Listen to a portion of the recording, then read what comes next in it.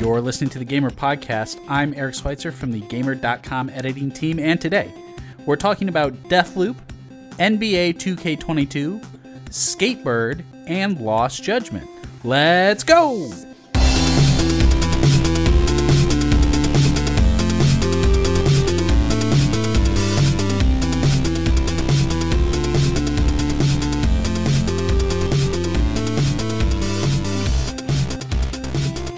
Welcome to the show. We're going to jump right into our Deathloop conversation. I'm joined today by the indescribable Dave Breen. Hey! And the ineffable Kirk McKean. Hello. Kirk is moving on to greener pastures soon, but before he goes, he has graced us with a Deathloop review. A perfect score, 5 out of 5, right? Yeah. How many perfect scores do you reckon you've given out in your career? Don't get into it. Too many. Well, I guess it's just another one on the pile then. But okay, so first of all, it's been done to death with all the trailers that people like to complain about. But if you can sort of summarize the gameplay loop of Deathloop, what are people in for? So you're trapped on an island called Black Reef, and you're in a time loop, and you've got a single day, and it's split into 4 chunks of time, which is morning, noon, afternoon, and evening. And you've got 4 locations, which all change depending on what time of the day you visit. And you've got to line up 8 targets to take them out. And one of those targets can be controlled by another player who can also hunt you down. So when you die or the day ends, the loop resets, and you've got to kill all 8 in a single day to finish the game, basically.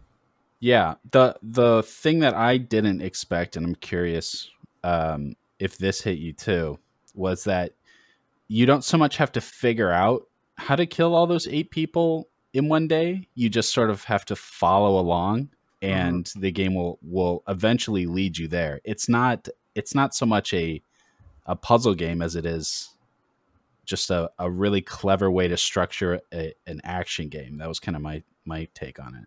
Yeah, I agree with that. Like, it wasn't what I expected at all. Like, when it first starts, I don't know if you felt the same, but with all the menus and all the locations and all these people popping up, I felt a bit overwhelmed at first. And I was starting to think, do I need a whiteboard or what, you know? And then as it went on, I just kept following leads, and eventually it was like, this is the solution. Just do this, and you finished it. Which, I mean, it did surprise me, but I don't think it's a bad choice, because a lot of people won't be down for that, I think. It does take away a little bit of the satisfaction of it, I think. But, yeah, most people would just be turned off by how complex it is without those waypoints. Right. Yeah, because it is quite complex, but you don't have to keep track of it yourself. The game does a really good job of leading you through the loops and making the connections for you, so that when it comes time to finally, after about, it took me 15 hours, I think. Is that about how long it took you? Yeah. After about 15 hours of looping over and over and learning a little bit more, working your way through, it's just a matter of following the steps that it gives you to eliminate them. It feels a bit like Arcane was terrified of people not understanding it. That's the impression I get, even from like the marketing. They was repeating it over and over again. But even with them repeating it over and over again, people were always saying, "What is this game? What is this game?" So I understand where that fear comes from. So I get it, but like, I don't know if it's. I do think it's the right choice. I don't know. Yeah. Well, apparently, because you gave it a perfect score. Yeah. So, tell us then what makes Deathloop such an exceptional game. It's from Arcane. I don't know if I mentioned that. Sure. No, but like, it's a marriage of everything. Like, they do the best level design in the industry, I think, for one thing. Like, even the art styles above and beyond everything else. It's just everything's full of personality, and I love that about it. And even the multiplayer is different to other games, like how that works, and the thrill of like sneaking up on another player and snapping their neck or dropping down from above on them, or just watching them silently as they go about doing their thing. There's a thrill in that. And even when nothing's happening, there's a thrill in that too. It's just, it doesn't stop being thrilling ever. And that's what I love about it, basically. it's such a unique blend of single and multiplayer because in a lot of ways it plays like Arcane's other games, like Dishonored Yeah, and Prey. It's way more action focused, and the gunplay is so much better. But it still very much feels like this single player immersive sim game. But the fact that at any moment someone else can be in your game hunting you makes it unlike any other single player campaign shooter experience I've ever seen.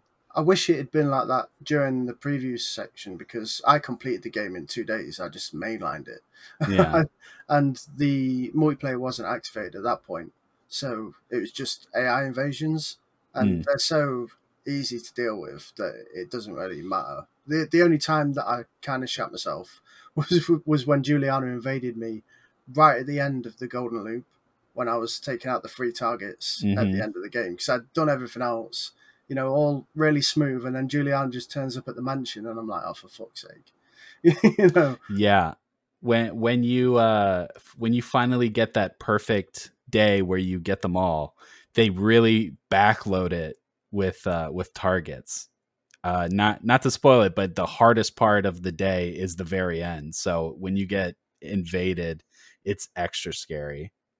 And you can play the whole game with just an AI Juliana if you want, if you're like really intimidated by the PvP aspect. But it's as tempting as it is to like turn off the PvP so that you can, focus and not worry about getting invaded. It's such an important part of the game, I think. Like, I It think really you is, really need that fear. because they've solved the problem of save scumming in this game as well, right? You can't load up when you mess up, so Hmm. everything feels like, rather than having consequences in story, like I've gone the evil path or the good path, it's consequences in mechanics. Like if you mess up, you've got to live with your mistakes, and if someone invades you, you've got to live with that too. And Yeah. sure, you can run away, but if you run away, you've lost that time slot of that day, and then Yeah. you've got to fast forward to that time slot again the next day to get to where you were. So you've got something to lose all the time, and I think that's key, and what makes Right. it so terrifying when someone does invade your game. Yeah. Dave, you have been playing as well. Have you had a chance to finish the game? No, that was the wrong question to ask. Ask me a different one. Do you like it? Yeah, I like it a lot. You know what? I have thoughts. I have deep thoughts. As you've mentioned, as both of you mentioned, like the main story doesn't really rely on too much of your own intuition. There's like most of the objectives are marked. You kind of walk here, interact with this, take a few screenshots, get the code from here. You can follow the steps as long as you're vigilant and looking out for like notes and stuff. You're not going to go too far wrong. The game's going to lead you by the hand for the most part. And the only places where it really starts opening up is in the side objectives. For example, like the delivery guy booths and the crank wheels, and there are dozens of smaller items that you can earn in levels through doing a variety of objectives, and those will require a bit more forethought in how the loops work.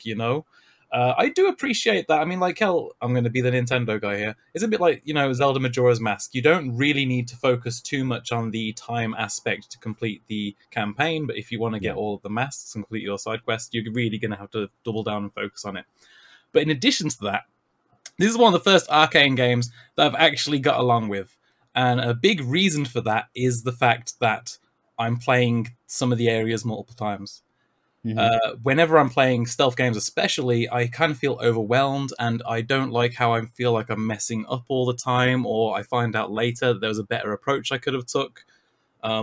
If you've ever looked at a guide for a game after you finished it, and then you're just like, "Oh wow, that's a lot of things I didn't do. I had no idea was even there." I feel that way a lot with games like this. But then Mhm. when you go to Deathloop, you're actually revisiting a lot of the areas multiple times, and you're killing a lot of the visionaries multiple times, and as a result you're given the opportunity to, if you completely mess up the first time, you can perfect it the second or the third, and you can, as we say, we move towards this golden loop, but even smaller loops where you're doing these individual visionaries, they add up so much, because if you do get that feeling of perfecting the stealth and perfecting the route. And I've always loved how these games have so many alternate approaches, but if you're playing the campaign once, you'll so rarely see any of them. In Deathloop you can see all of them.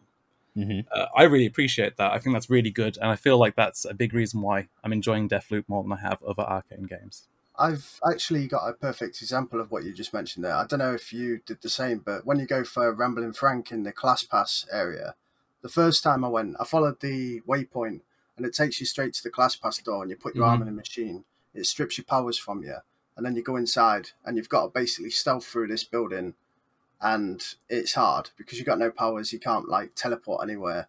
And then on the way out, I end up killing everyone. Let's put it that way. And on the way out, I accidentally dropped down this place, and then I emerged underneath the building, underneath the bar outside, and found this whole other entrance. So the next time I went back, I snuck in there and did it that way. And also now when I invade a player who's doing that mission, I sneak in through the secret way and wait for them inside, place all the turrets facing the door where they're going to come in through. And they've got no powers, and I've got all the powers, and it just feels brilliantly evil. Yeah, there's also a window you can open to the right of the main Class Pass door. Yeah, So if you use your hack-a-majig. Yeah. So that's exactly the point. You can just so many approaches to every area, and usually, if you're playing these games once, you'll see one. And with this, you will probably see all of them if you play it through, which is great. I think of all Arcane's games, Deathloop probably has the coolest, or at least the most interesting side missions. And I think part of the reason for that is all of the find the code for the safe and go open the safe is baked into the critical path of the game. That's mostly what the story mode is go somewhere, get a code, take it somewhere else, open a safe. There's a code in that safe, take that somewhere else. So since that's what the main game is, all of the side missions and optional things that you can do are a lot more complicated and interesting.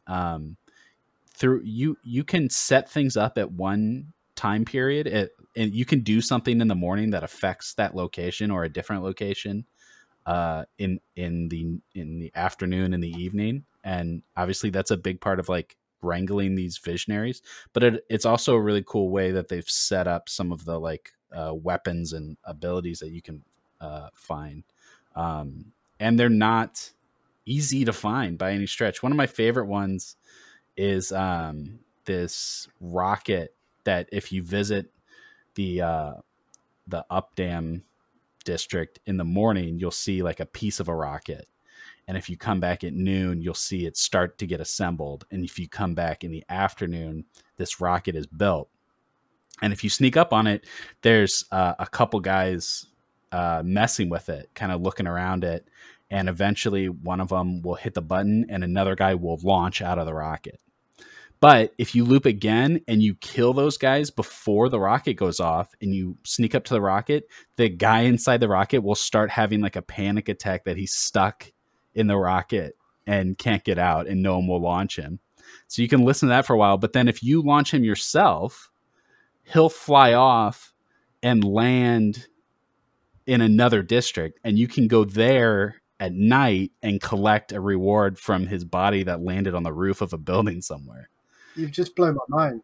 I've not seen that either. Yeah, well, you guys were just talking about the pass thing, and I had no idea what that was. I've never seen that. So and I've been writing guides for it, so I've been looking for a lot of stuff, and there's still so much that I haven't. That Class Pass thing, for one of the side things, you've got to take the Class Pass thing and then go with no powers to another district to get through another Class Pass door. I thought so. Yeah. I haven't found that me and Eric actually have a Google Doc, and I actually wrote that as a reply to him in the Google Doc earlier. Have you solved this yet? I think it might be. Yeah. What about the chest in Updam underneath the mansion? Have you figured that out yet? The safe, because I have no idea. There's like a map next to it, and I remember seeing it. The map leads to single-digit codes spread all around Updam. And I haven't found them all yet, but they're painted on walls all around the city.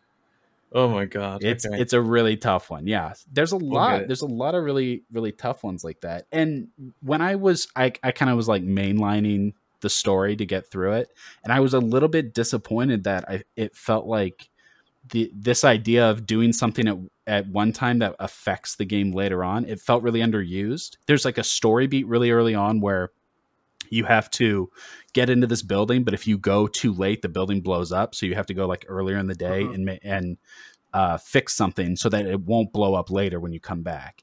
And then that's not really used that much in the story. And I keep saying story, but I just mean like along the critical path.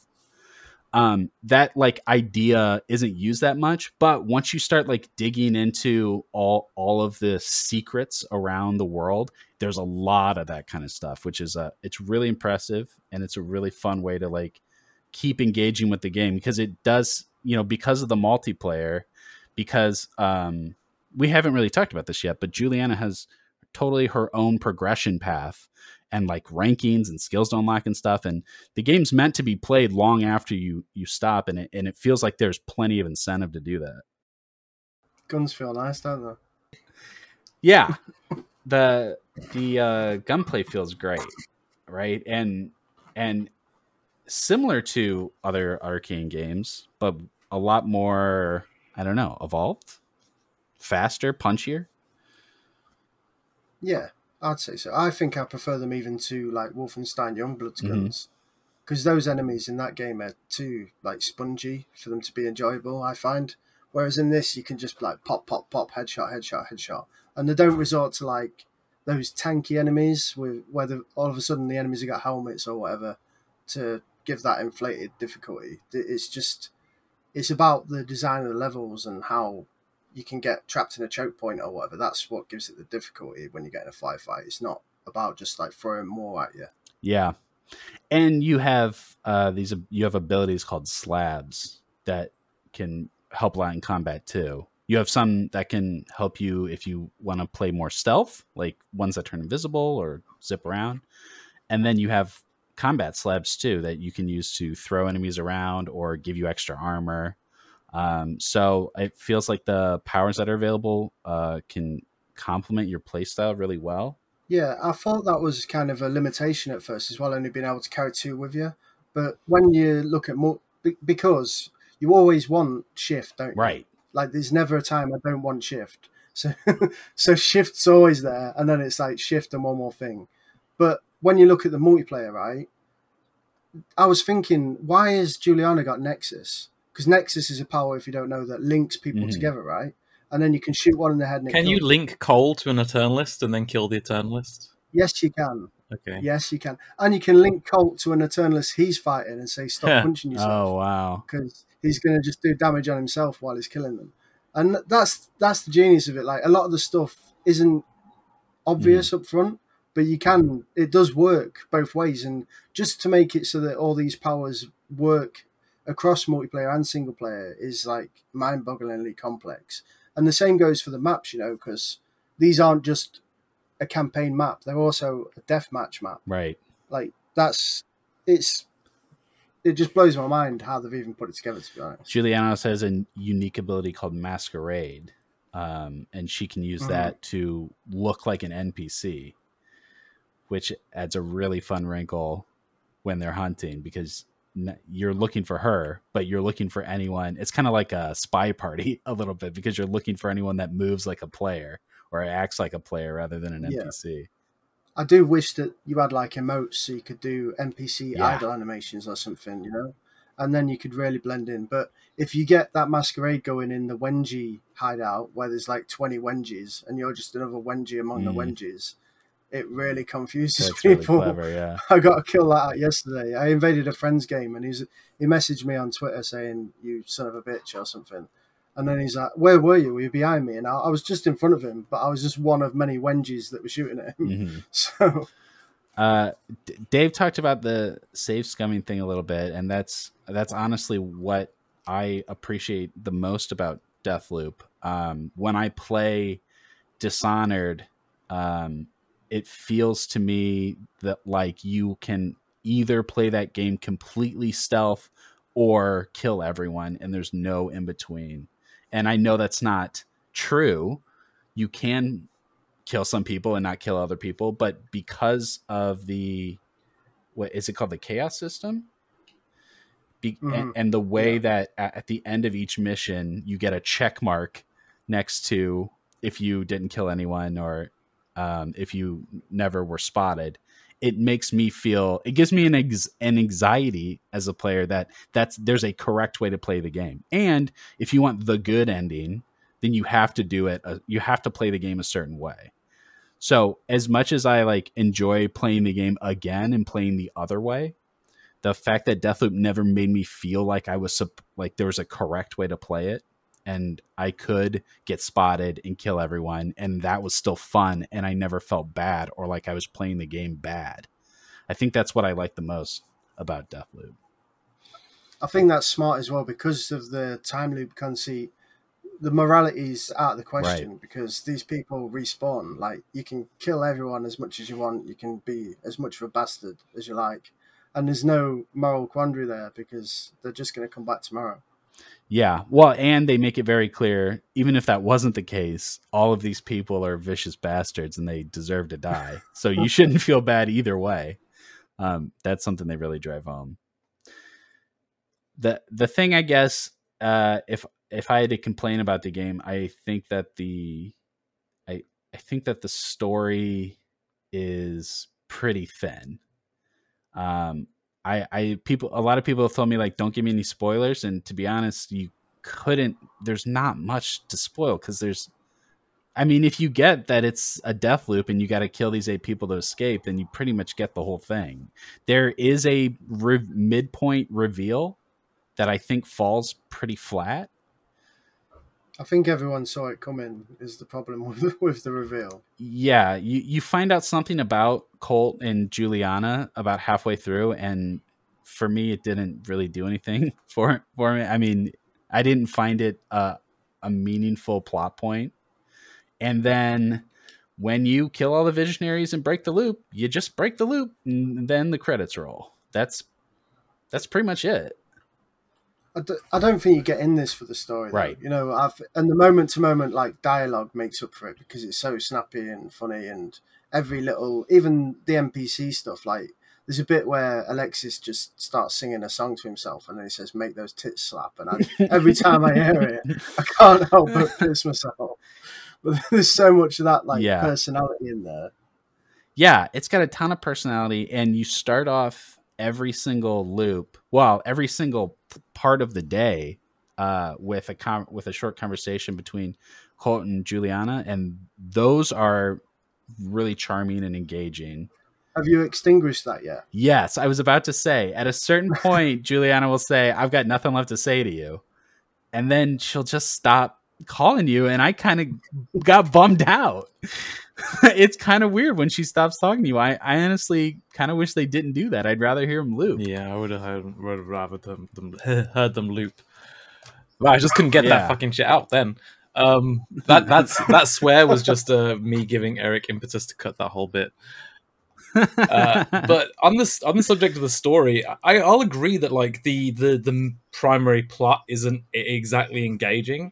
But then when I think to like some of the games that I've really enjoyed this year, first one that comes to mind is like Resident Evil 8. The story itself isn't very good, but the characters are what make it. And just as you said, Colt and Juliana are amazing here. But in addition to that, I feel like you do get to know the visionaries pretty well, even if you're not directly conversing with them, if they're not talking to you, but you're looking through pretty much all of their messages to one another, all of their notes, you're hearing their voice lines on the recording device things that you'll find. There are so many of those, and just as with Juliana and Colt, I think they're all incredibly well written, and I think the personalities really come across really, really well. And because I'm going to so many of these areas so frequently and sort of replaying things and relisting things in certain cases, I feel like I got like a really good idea of who these characters were. So what I would argue is that counts as story. Not main plot, but it counts as story, and also it is delivered in a way which complements Deathloop's gameplay mechanics, which is revisiting these areas and looking at all these things over and over again. I feel like in any other game, I wouldn't remember anything about the Visionaries, but because of revisiting them, redefeating them, I really do. You know? That's a good point. Like, I've played all the Hitman games more than once, and I couldn't tell you a single target's name. I couldn't. Yeah. I can remember like the context of some of them, but I can't. Absolutely. Name. I could probably reel off like half of the vision. Yeah, like we can talk about Frank, and we can talk about Alexis and the party, and we can talk about Wenji, as you said. We can just list off these people and how like distinct they are, and where you find them, how you fight them. It's good stuff. Yeah, and it's something else I've come to appreciate a lot more as I've continued to play past the story, because you know, even though it's very guided in the sense that you always know where to go next and what clue you're looking for, the one thing that you have a lot of choice about as you're working your way through the campaign is that you can pursue any of the targets in any order you want. And because each of their like quest line takes you through all 4 of the different parts of the island at different times of day, there's a lot of opportunity to pursue one target in the morning, take that quest a step further, and now it's noon and you're going to focus on a different target because you have something you can do at noon somewhere else. And so you can work your way through the 4 parts of the day and make incremental progress on lots of different targets. So when I was doing that, I had a lot of fun of like being as efficient as I could through the day. It was really fun to be like, okay, I check that off the list in the morning. I'll come back to Wenji. Now it's noon. Now I'm going to focus on this Alexis thing. But that kind of hurt my understanding of the characters because I was jumping between all 8 of them so much. As I've spent more time, like, you know, killing the same target over and over to get their slabs or whatever, or doing side quests and stuff, I feel like I've gotten to know the characters even better. And the more I keep playing, the more, you know, lore I find and the more I get to know them, which is really cool. Did you guys sort of take it one target at a time until you finished, or did you jump back and forth throughout the day? I personally just followed leads like that. I just clicked on a lead that sounded interesting and followed that until I got to a point where I just had one left, and it was the Golden Loop. Did you finish all the leads before the Golden Loop? Yeah. Okay, Dave. Not the like Arsenal leads. Right. And Dave, you haven't quite got there. No, right? I haven't got to the Golden Loop yet. I have, whenever I select a level, I look at whatever I have the most leads for, and that's not necessarily like the main leads. I'm looking at a lot of like side stuff. So that my primary objective is to see as much as possible right now. I could have probably done it by now because, you know, I'm a pro gamer, but so what you're saying, Dave, is you're still ripe for being invaded by me. I was on the lookout for people last night. It went so badly for me. I don't want to. Here's something. My last invasion last night, it officially made me realize that this game needs some way for me to find people, because the cult hid just somewhere in the level, and I was like, you know what? I'm gonna hide too. So I went into a corner, put YouTube on, watched the YouTube videos for like 30 minutes, went back, and I'm still there in the corner. He hasn't done anything. That's good. I mentioned it in my review. Like at that point, for you, maybe you're bored, right? Because you're the hunter. But for the cult player, they're just shitting their pants, like imagining what you're doing, and you're watching YouTube, and the game's in their head at that point. And I think there's something kind of cool about that. So anytime you get invaded by Juliana, even if you kill her, you can't leave until you hack a satellite. All the doors are locked to the exits. So what you would imagine then is that a lot of those fights go down around the satellites, and often the Juliana players will just sort of camp the satellite because they know you're going to go there eventually. It's sort of a failsafe if you can't find each other. But as a secret hunter and also somebody who's working on guides, I often found myself deep in these maps in strange places for long stretches of time, taking screenshots and looking for codes and whatnot. And I've been invaded by Juliana's, and I swear I spent 20 minutes not seeing her, and they just, I don't know, they just were looking for me, or maybe they were watching YouTube. Maybe it was Dave the whole time. Those are bad Juliana players, though, because one of the best tactics is to just ignore the antenna, right? Because most people realize that if they just hack the antenna and leave, they've wasted their own time, because they came to this level to do something, right? So you're better off camping somewhere near the target, like on the way to the target in a choke point. Like, so for example, Charlie, he's at that like LARP kind of thing across the bridge. Yeah. You can just sit on the other end of that bridge, like put mines on the bridge and just sit over there with a sniper rifle ready for them to come over. There's loads of little choke points like that. Still not as good as Prey, though. It is. It's better than Prey. Kirk says best arcane game yet. No, it's not. No? Dishonored 2. Dishonored 2 is still better.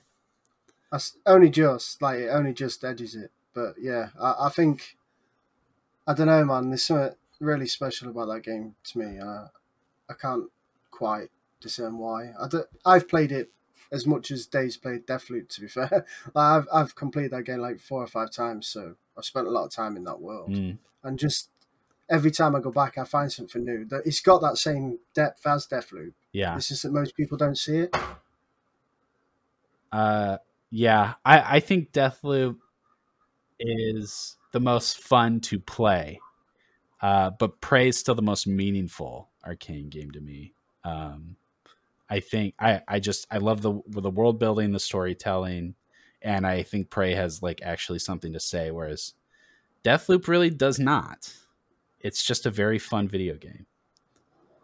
And Dave, go ahead and rank the arcanes for us. Deathloop at the top. I'm gonna kill him. And then what did Kirk say? Dishonored 2.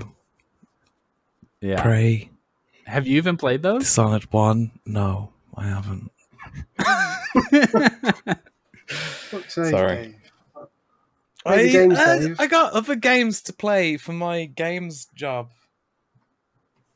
Yeah, but Deathloop is good, right? So you might like these. Can I write some guides for them? Oh no, they're on Game Pass. Okay, that is convincing. The reviews have been incredible. I mean, it's easily the best reviewed arcane game, I think. Mm-hmm. And I think it's going to be an easy contender for Game of the Year for people that always just pick AAA games anyway. That's me. Yeah, it's definitely the best AAA game of the year. I guess maybe Ratchet is up there, but yeah. It doesn't have a ton of competition, but still, I think we can definitely expect to see this one definitely nominated and possibly winning a lot of Game of the Year awards this year. So I was about to one-up you then and say it's the best game of the new gen, but that basically might as well be the same thing. Yeah. 'Cause... I loved in the PlayStation Showcase last week when they kept showing a montage of PS5 games, and it was just Returnal and Ratchet. It was just a montage of 2 games, and they showed it like 3 times. Miles was good as well, but I guess that's on PS4 too. Yeah. And Demon Souls was great too.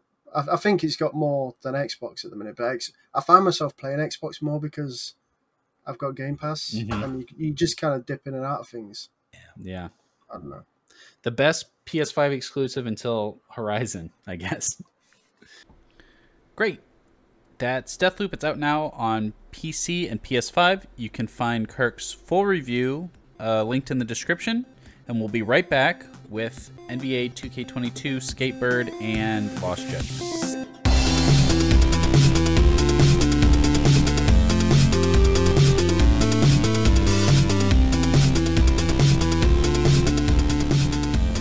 Welcome back for our review roundup this week.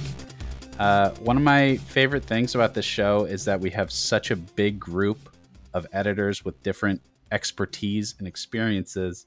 But one of the things that we haven't had a chance to cover so far is sports. And so this week we've brought 2 sports titles for our review roundup. The first game we're going to be covering is NBA 2K22, the newest NBA game, and it's all about dunking that ball, making sweet dunks. Stacy, please take over. Yeah, basically it's a basketball sim, a pretty realistic one when it wants to be. I think of all the sports sims out there, like FIFA and Madden and MLB The Show, NBA 2K is probably the best at actually being the sport that it is. You know, basketball typically is very high scoring, very fast, so it lends itself to a video game more than, say, cricket. Is there a cricket video game? There is. It's called Cricket Several. 19. Joe Root's on the cover. It's quite good if you like cricket, which no one does. I enjoyed it. But yeah, it's when you're actually playing basketball in the game, it's great. And that sounds like a silly thing to say, but you actually aren't playing basketball in the game all that much. Okay. Like, there's a My Player mode, which is like career mode. Like, you start as a young player and make your way to the NBA. But you're an influencer, and you have to wander around this made-up town, which is just full of adverts, just crammed to the rafters with adverts for. Is this real? Are you being serious? 100% real. yeah. You skateboard around town, you're an influencer. You do raps about SpongeBob if you want to. What? You go to State Farm, they shop, and you meet Jake from State Farm, because like a good neighbour, State Farm's always there. You can talk about New Balance. You can talk about Mobil oil if you want to. Occasionally you play some basketball. Not very I don't often, believe though. a word you're saying. Does the US Army just have a 100%. This is scam what in happens the in the town? game. It's 100% true. And when you Okay. actually play the game, it stops and it goes like, "Oh, that dunk was sponsored by Nike." Right. No. Okay. This is all real. Okay, I'm sorry. We got to back up. But is it realistic in how many ads it has? Is it authentic in how much bullshit is in the game?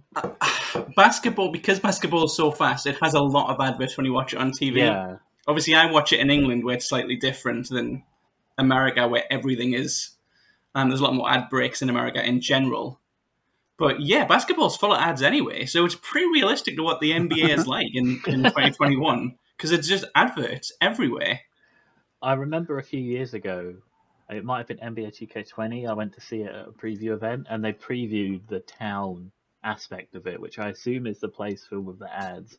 Does it still Yeah. feel like quite dead, like quite artificial in terms of like the people walking around and the atmosphere? Because I remember a couple of years back, it very much felt like the foundations of an idea.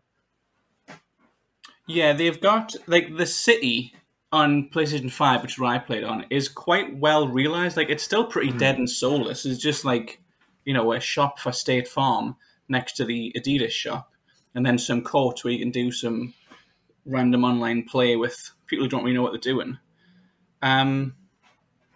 But on PS4, it's much more. I think PS4 this year is on a cruise ship. What? So it's different. Yeah, the PS5 and Xbox Series X version is like the next gen, more advanced version, whereas they can't, for whatever reason, they can't have that on PC, Xbox One, and PS4. So they were on a ship, which is obviously smaller. Presumably still has as many adverts, and I've never not played that version. No idea what's in it, but I assume a lot of adverts for State Farm and the like. They lose the ball if they throw it over, though. That's the thing. I don't know what happens with the ball. Oh, and one more thing with the sponsorships, because this is the stupidest one. The players don't get tired. Like in normal games, they lose stamina. They are short on Gatorade. They need their Gatorade meter drops. They need to go and drink some Gatorade before they can play again. Incredible. Like, sorry, lads. I need my state sponsor. I need like my official sponsored beverage before I can play more, do more sick dunks. It's so strange. It's actually a great game when you play the basketball, but you don't play that very often. So wait, Okay. have the 2K NBA games always had this influencer overworld thing? It hasn't always been an influence, and no. Okay. The influence, I think, is new for this year. They've had like My Player My Player for a couple of years now. I can't remember when the first one was. They've slowly expanded the idea of a city in an open world, but the idea of taking a kid from from college or from an outsider from Norway and taking them to the big leagues, that kind of exists in every game. Madden has a mode like that. FIFA has a mode like that.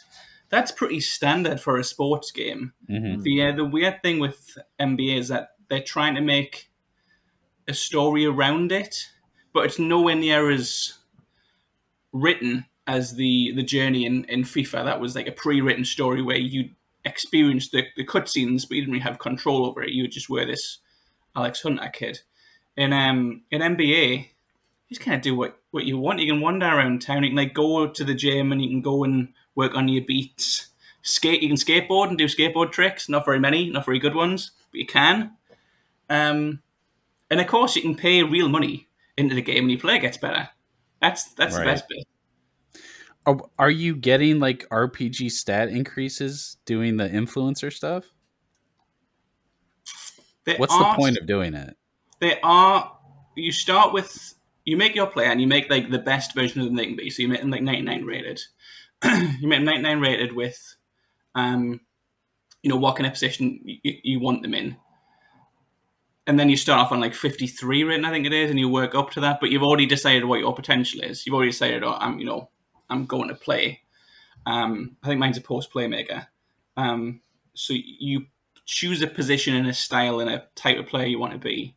And then you get various points that you can use for like badges, which are skills, or for the stats, or you can like transfer the points over to a different mode where you collect fake cards and make a dream team. Okay. The short answer is yes, but the long answer is we don't really want you to do that. We want you to put real money into the game. Right. Yeah. Right. Which is a plague on all sports titles. Yes, all sports titles. The most annoying thing with NBA is in FIFA and in Madden, it's in one mode. So if you want to play that mode, you pay, and if you don't, you don't. Whereas in NBA, it goes across at least two pretty heavily. Okay. So you can't really do the My Team, which is the ultimate team, the fake cards, make a team thing. But you also can't really do the career mode with the influencer. You can't really do either of them effectively without either Really? doing one and being terrible at it, but taking the coins from it. And or what are you putting money buying? into it. Like, like V-Bucks, but for NBA, Yeah. VC. But it's not like costumes and stuff. It's actually like make you good at basketball. There's like full stat boosts. You can use the points, obviously, to go to the State Farm store and buy like some swag. You can buy some trainers with State Farm. And they make you run faster on the court. I actually don't think they do, no. It's make you look like a twat. Okay. It was the same with WWE. I think they had a similar currency system where it wasn't confined to a singular mode. You could just buy random currency and you could use it to upgrade your create a wrestler or just. And that's 2K as well. Yeah, it very much feels like a 2K thing with their annual releases, but with WWE being pushed back because the last like 10 games have been complete dog shit. So we'll see what happens there. Why play the 2022 version of this game? Is it just because the rosters are most updated? If you like the career mode thing, that has had a significant upgrade. It wasn't like this at all on PS4. It was or Xbox One. It was a very narrow version of it. Like the city wasn't as expansive. You couldn't really wander around it very well. It's a different story, and that was you're still a kid who goes from nowhere to the NBA. But it is different. It wasn't an influencer angle last time. You're like a kid in college, and I'm not going to say this probably, but Digimon Hansu was like your coach in the last one. He like coached you. Okay. He's not in this one, or I haven't played through far enough to meet him.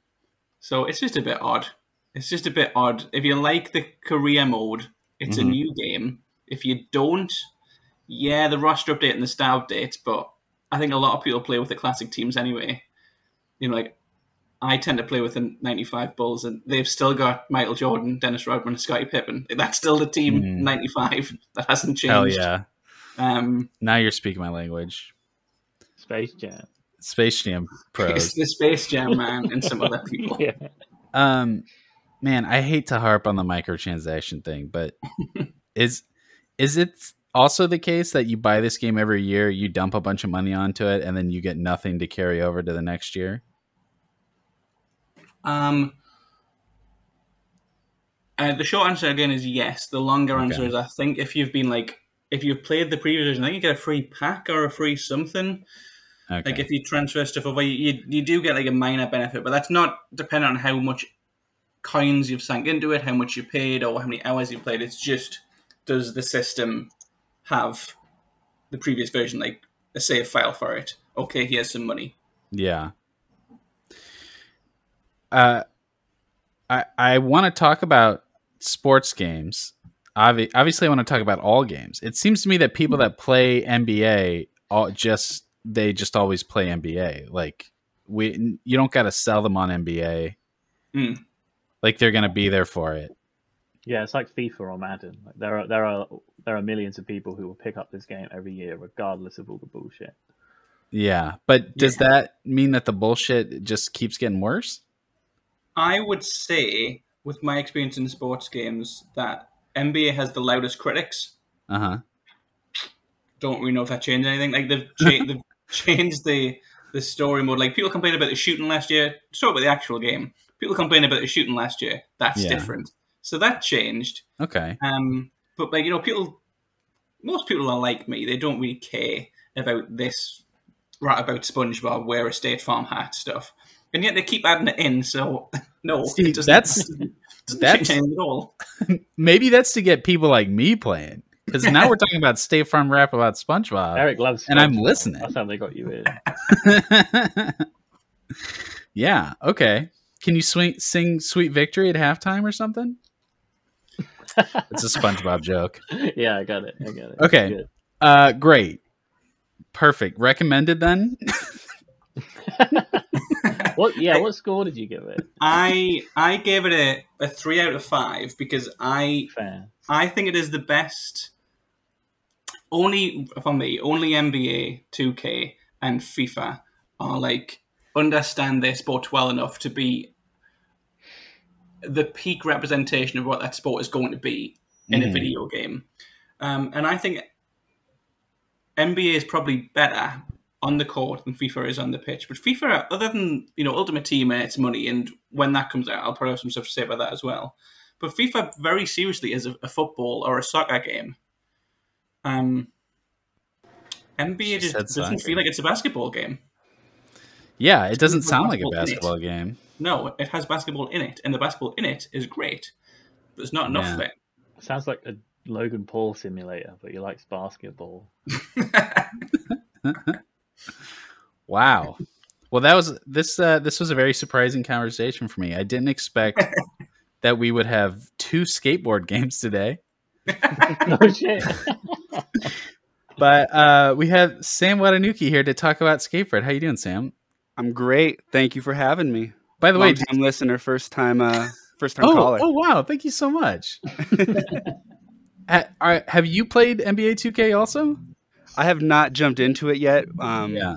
I'm very much in the camp of if it's a Madden, if it's a 2K, I'm probably just going to play it despite my grievances. Like all Madden, I want to throw my controller against the wall constantly with that game. Yeah, I've seen you stream. Yeah, nothing ever gets fixed. But here I am playing yet another yearly release. Can't help it. Nope.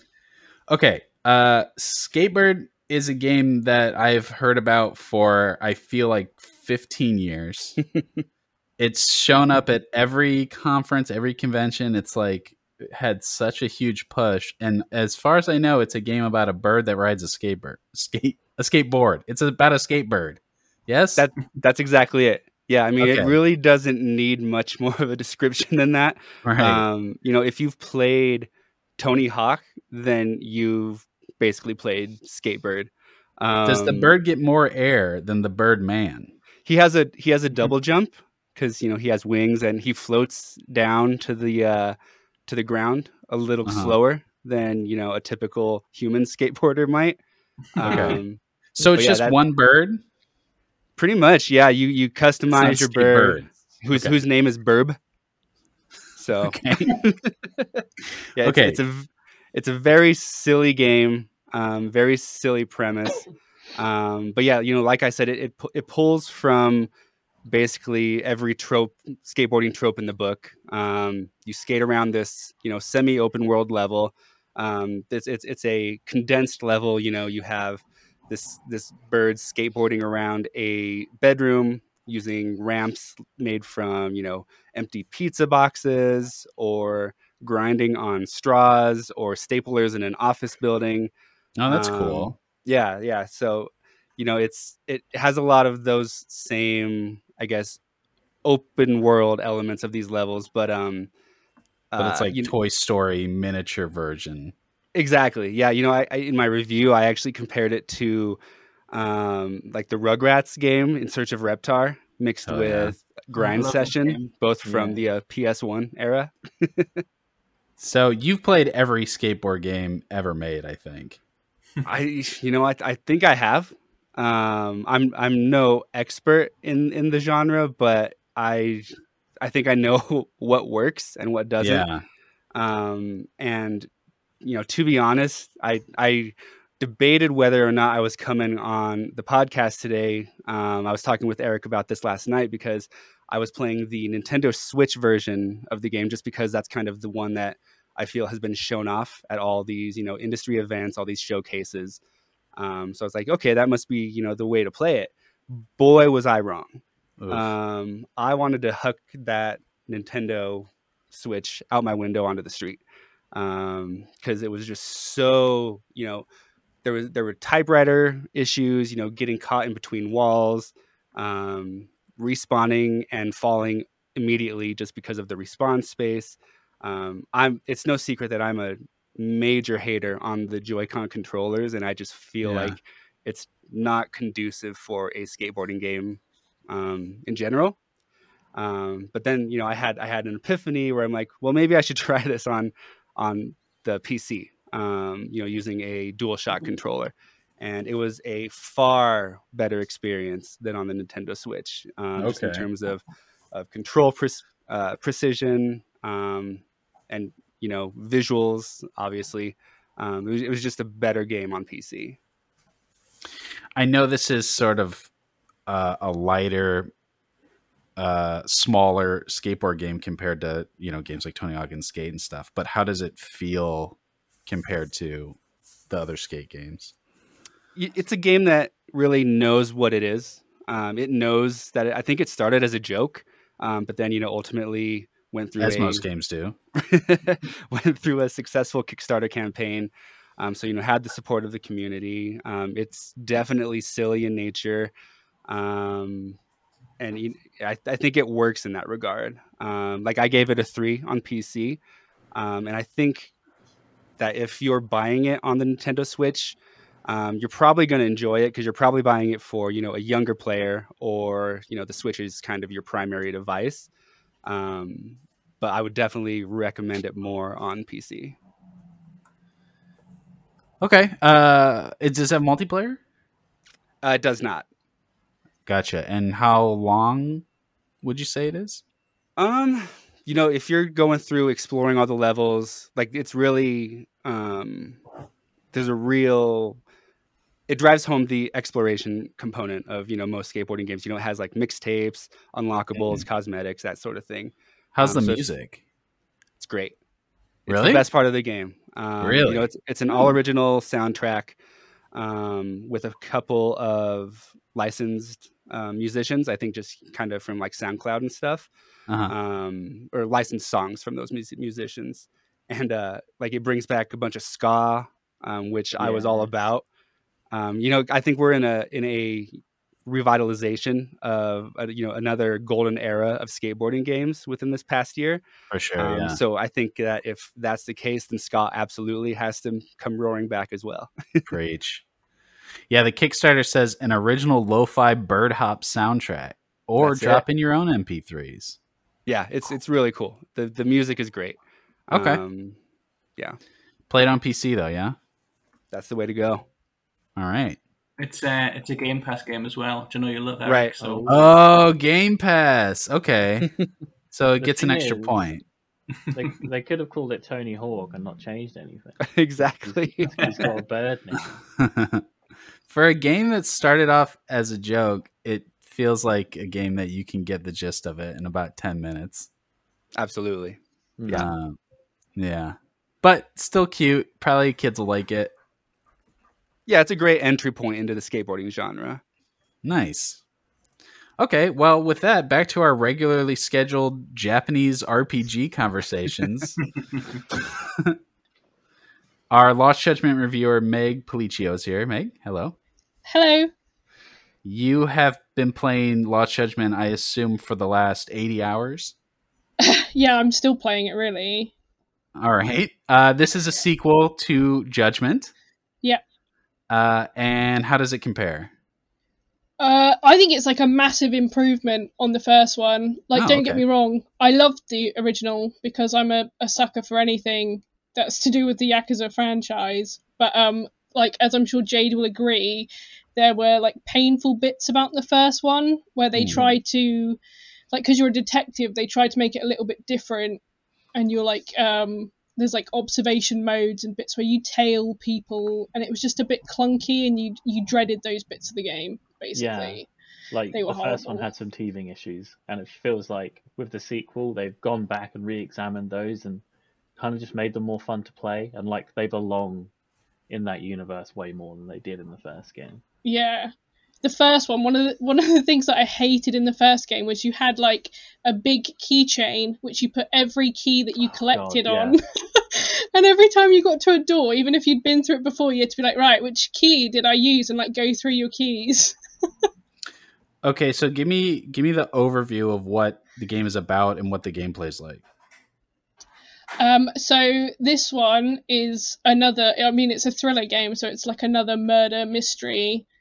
The kind of general plot is there is a man who's just been prosecuted for groping a lady on a train, and then there's like footage of that, so he's obviously, you know, they found him guilty, and then they find out that he could have committed murder at the exact same time, and eventually footage comes out of that. So then, you know, it's this whole, where was he really, because he can't be in two places at the same time. And what, it's third person open world? Yeah, sorry, it's a third person RPG. So it expands on the first game because obviously most of the Yakuza games, and Judgment included, it's set in Kamurocho, whereas this one, I'm probably going to get the pronunciation wrong, Jade might correct me, but you get Yokohama as well? Is that right? You got it, Yokohama. You got it. Which is this where Yakuza Like a Dragon added, so... What's the I haven't played the first one. Is the tone sort of like campy, like Suda 51, or is it played more straight?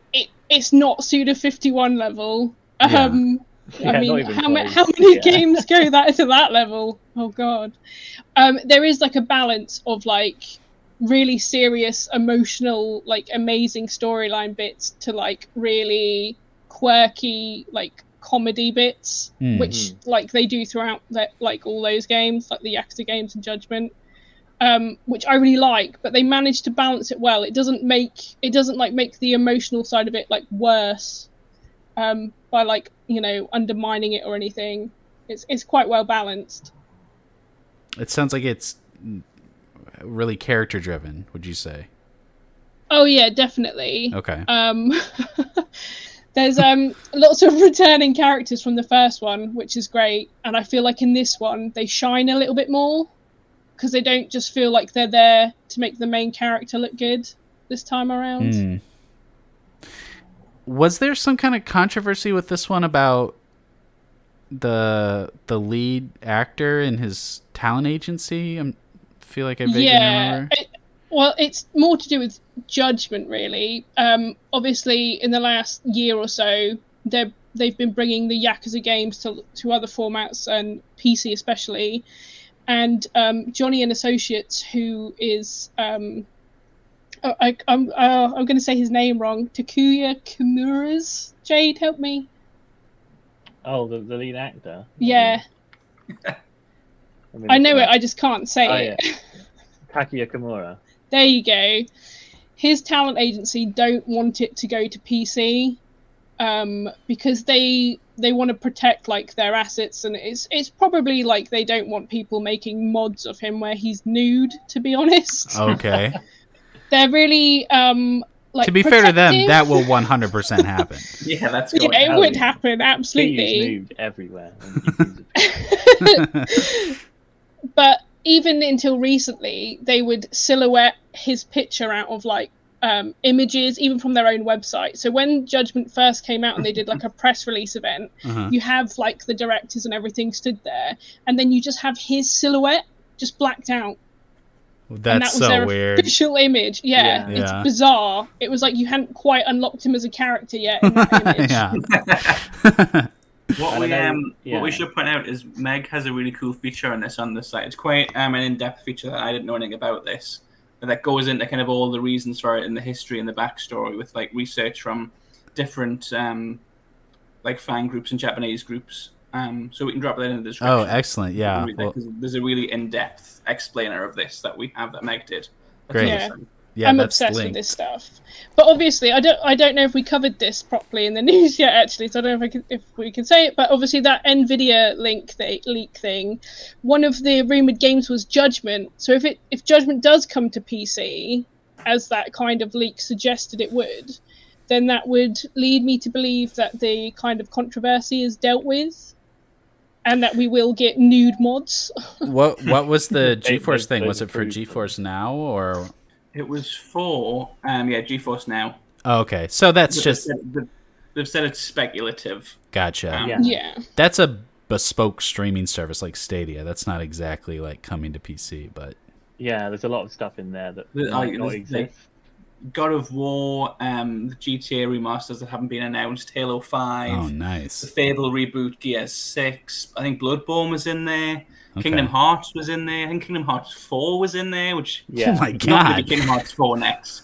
So it was in there, but, Yeah, pinch of salt. Wow. Well, should we put a pause on this and talk about Kingdom Hearts 4 for a while? Um, no, we shouldn't. I agree with Jade. It should be High School Musical Land, and that's all I'm going to say about it. Oh my god! Why have you started this discourse? That's horrible. Jade, you're playing Lost Judgment too, yeah? So yeah, I'm also playing Lost Judgment, and echoing a lot of what Meg said about it. It does feel like a fundamental improvement over the first game, largely because it irons out a lot of the kinks, like to do with the detective mechanics and the exploration. So it feels like a more cohesive, dramatic thriller, but like isn't tied to the criminal underworld in the way that Yakuza is. And I think Mm. a lot of the improvements come from the fact that it uses so much of the technology that was used in Yakuza 7, Like a Dragon. Like a lot of the dialogue scenes reflect that, and the movement. Obviously not the combat, because this is still a real-time brawler as opposed to the RPG stuff that Yakuza is now tackling. But Mhm. Yokohama, which is one of the central settings in this game, is pulled from Yakuza 7. Like you can explore it and all of the businesses there. And obviously this studio is known for recycling a lot of assets and locations, but they always make them feel distinct in every new game. And that's very much the case here. Like there's even from the few hours I've played, this feels like an RPG where there's so much to discover away from the main story. That's I why know. I'm still playing it.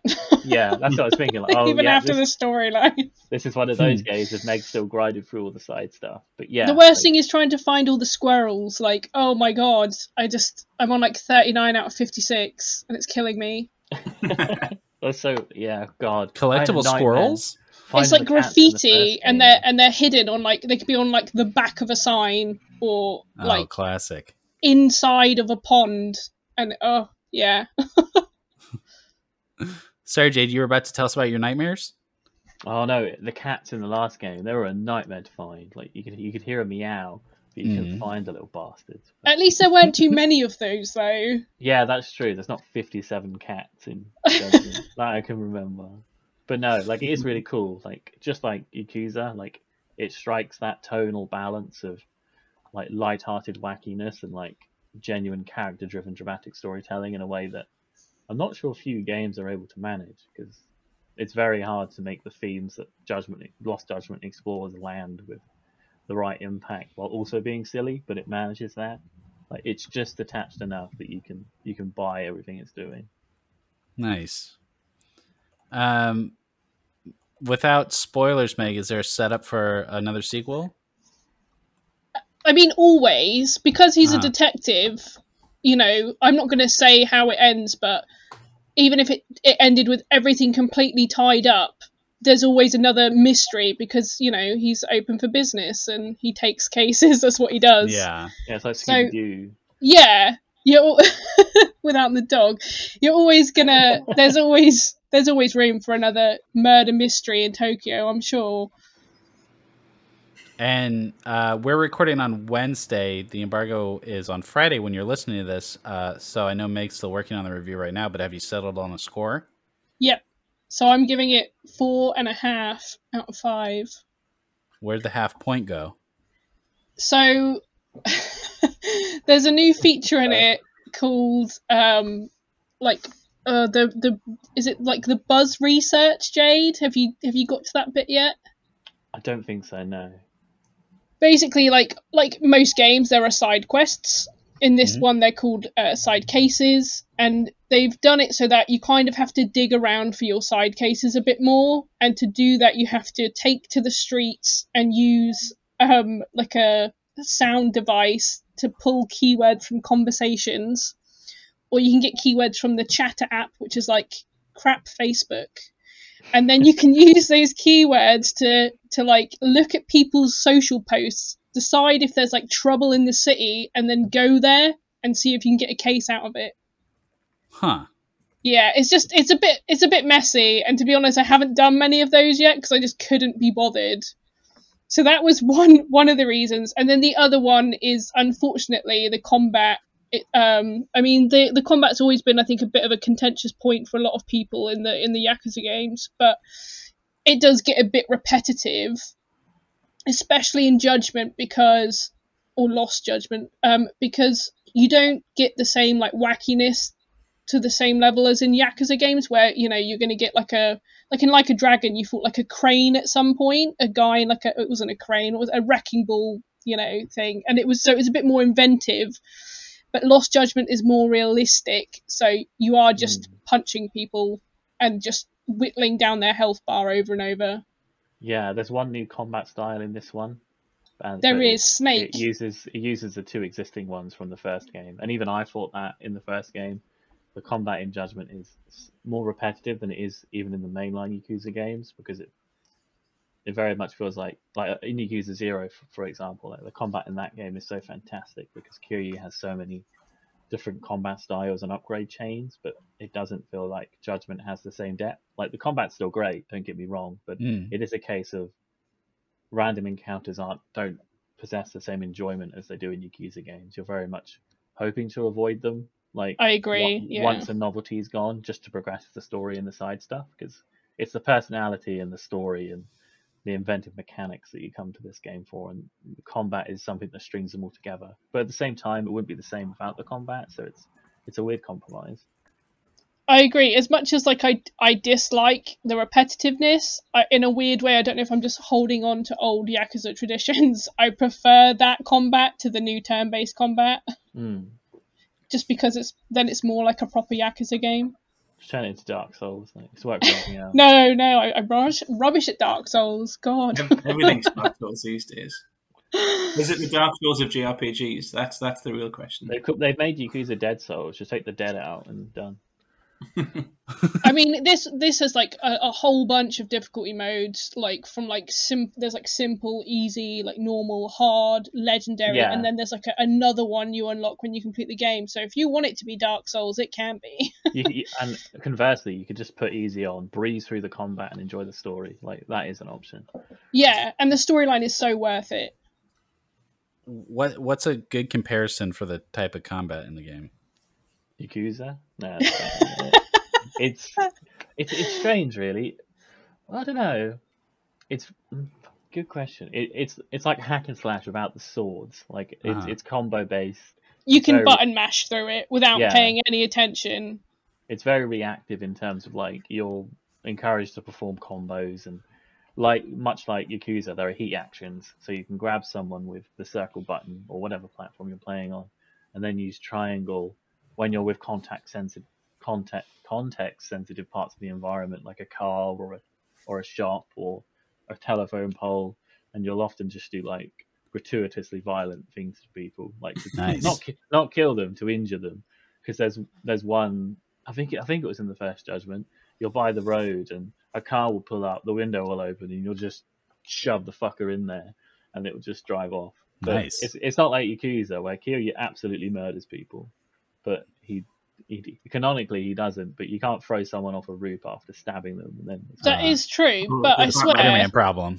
Turning people into there's definitely a heat action in this one, which was actually in the first Judgment as well, when you're with Kaito, where I swear it would break the person's back.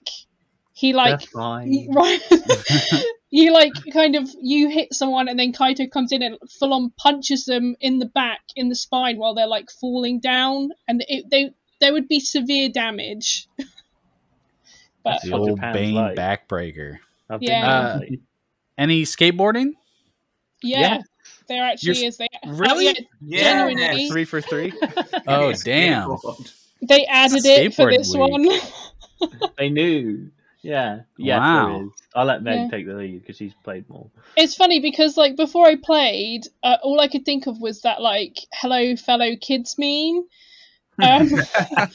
Because obviously, they did this whole big thing about there's these school stories. He goes into school undercover, and I was like, oh no, like how can he be a student? He's like this old man.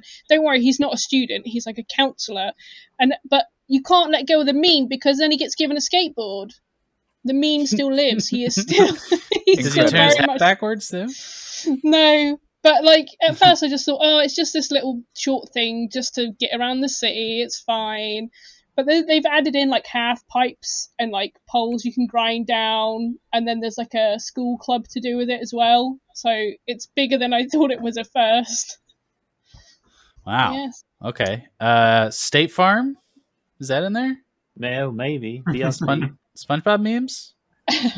No, they took out the karaoke, so you can't get Sweet Victory in there. Oh, don't even get me Oh. started on the lack of karaoke. You can walk into Survive Bar where there was karaoke in Like a Dragon, and yet there's no karaoke.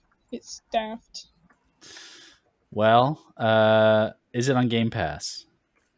Not yet, but given the first track one record. is not. The first one will be soon. All the Yakuza games are on Game Pass. Yeah. They'll add the first one probably soon, and then undoubtedly this one will probably come with time. Gotcha. Okay. So maybe if you're like me and you haven't played the series yet, it's a good chance they'll all show up on Game Pass. Great. What platforms is it on? It's on PS4, PS5, Xbox One, and Xbox Series X and S. And when does it come out? Is it on Stadia? Maybe. Is it on Stadia? Nobody cares. The first one is on Stadia. I know that. I don't think it is on Stadia. Sorry. So if you pre-order like the Super Digital Deluxe Edition, they're doing like early access from the 21st. But otherwise, if you just get the standard edition, it's out on the 24th. Gotcha. Okay. Well, sounds great. I'm so glad we had so much good skateboard content this week. Next week we'll be talking about Death Stranding Director's Cut. So, tune in to find out how much Sam Bridges skateboards around in that one. Oh, there might be a skateboard. I haven't gotten that far into it yet. You know what? There's a pretty good chance there's a Yeah. skateboard in that game. That's going to do it for today's show. Thank you so much for listening. We really appreciate it. If you could leave us a review on Apple Podcasts or Spotify, wherever you listen to the show, that would help us a lot. Also, hit me up on Twitter. I'm at Epic Schweitzer. Love to hear from you, and we'll see you next week.